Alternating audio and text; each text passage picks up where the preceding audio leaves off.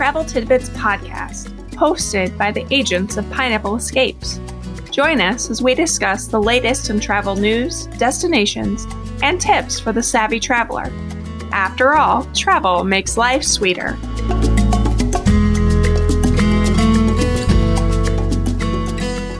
Hi, I'm Samantha Harris, travel agent with Pineapple Escapes, and you're listening to the Travel Tidbits podcast. Thanks for joining me today on one of our Tidbit episodes as I share with you my 5 favorite things to do in Alaska.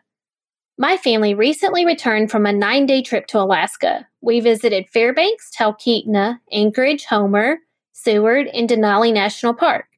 First of all, 9 days was not nearly enough to truly experience the towns that we visited, and there is so much more that we didn't get to do.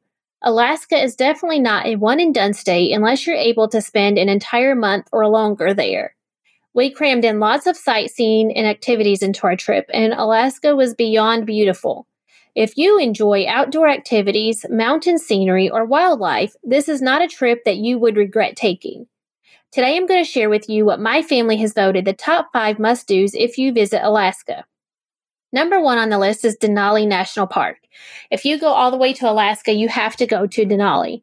Keep in mind that only 30% of visitors actually witness the peak of Denali.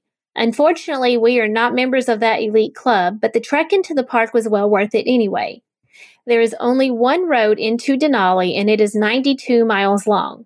You can only drive a personal vehicle to the first 15 miles of the park. We took a tour bus that went to mile 66 out of 92. This was an 8+ hour day on a bus that was very long and tiring, but the further in the park you can go, the better the chance of viewing Denali is, as well as the wildlife sightings. I recommend taking the bus as far back in as you can go. Because this is such a long day, I also recommend staying near the park the night before your tour and at least the day of your tour.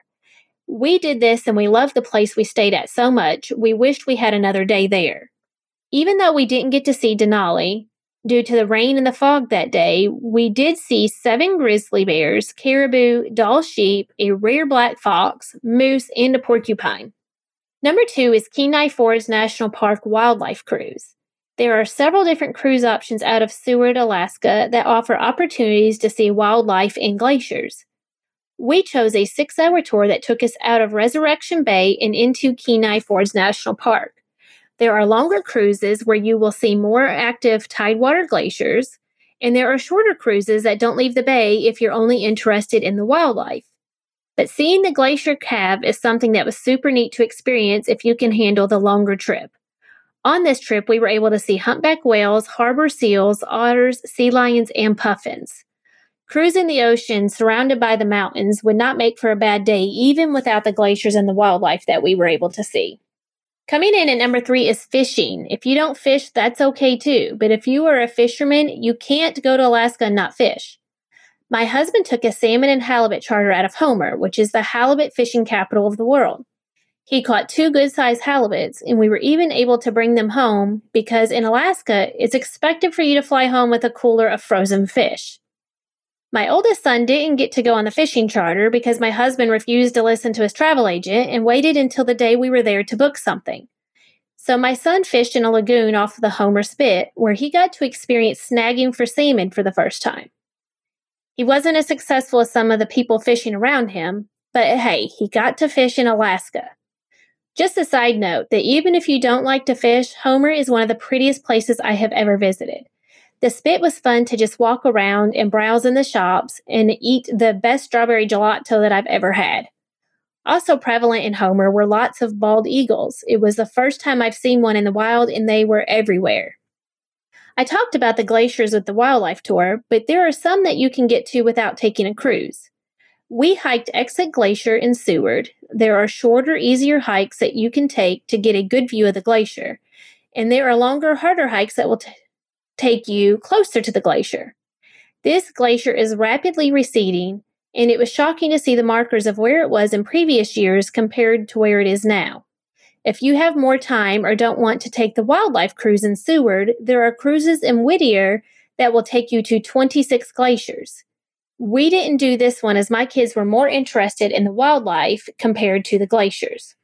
Lastly, number 5 is sled dogs. There is no shortage of opportunities to interact with sled dogs while you are in Alaska.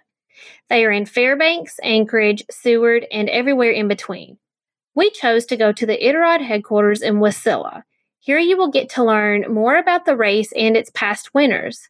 You can also ride in a sled pulled by dogs around a short trail for $10 per person.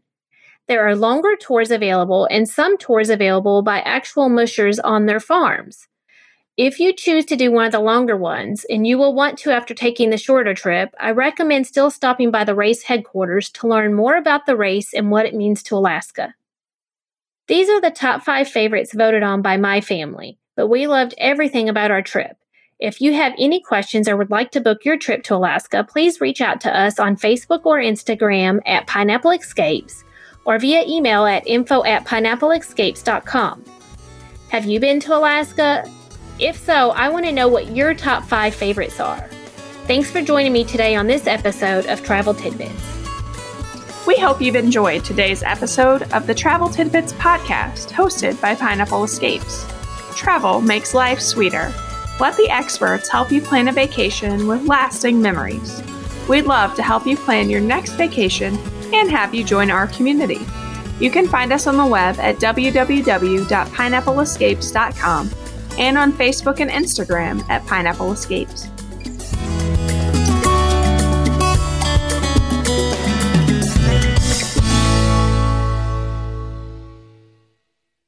This podcast is part of the Sound Advice FM network.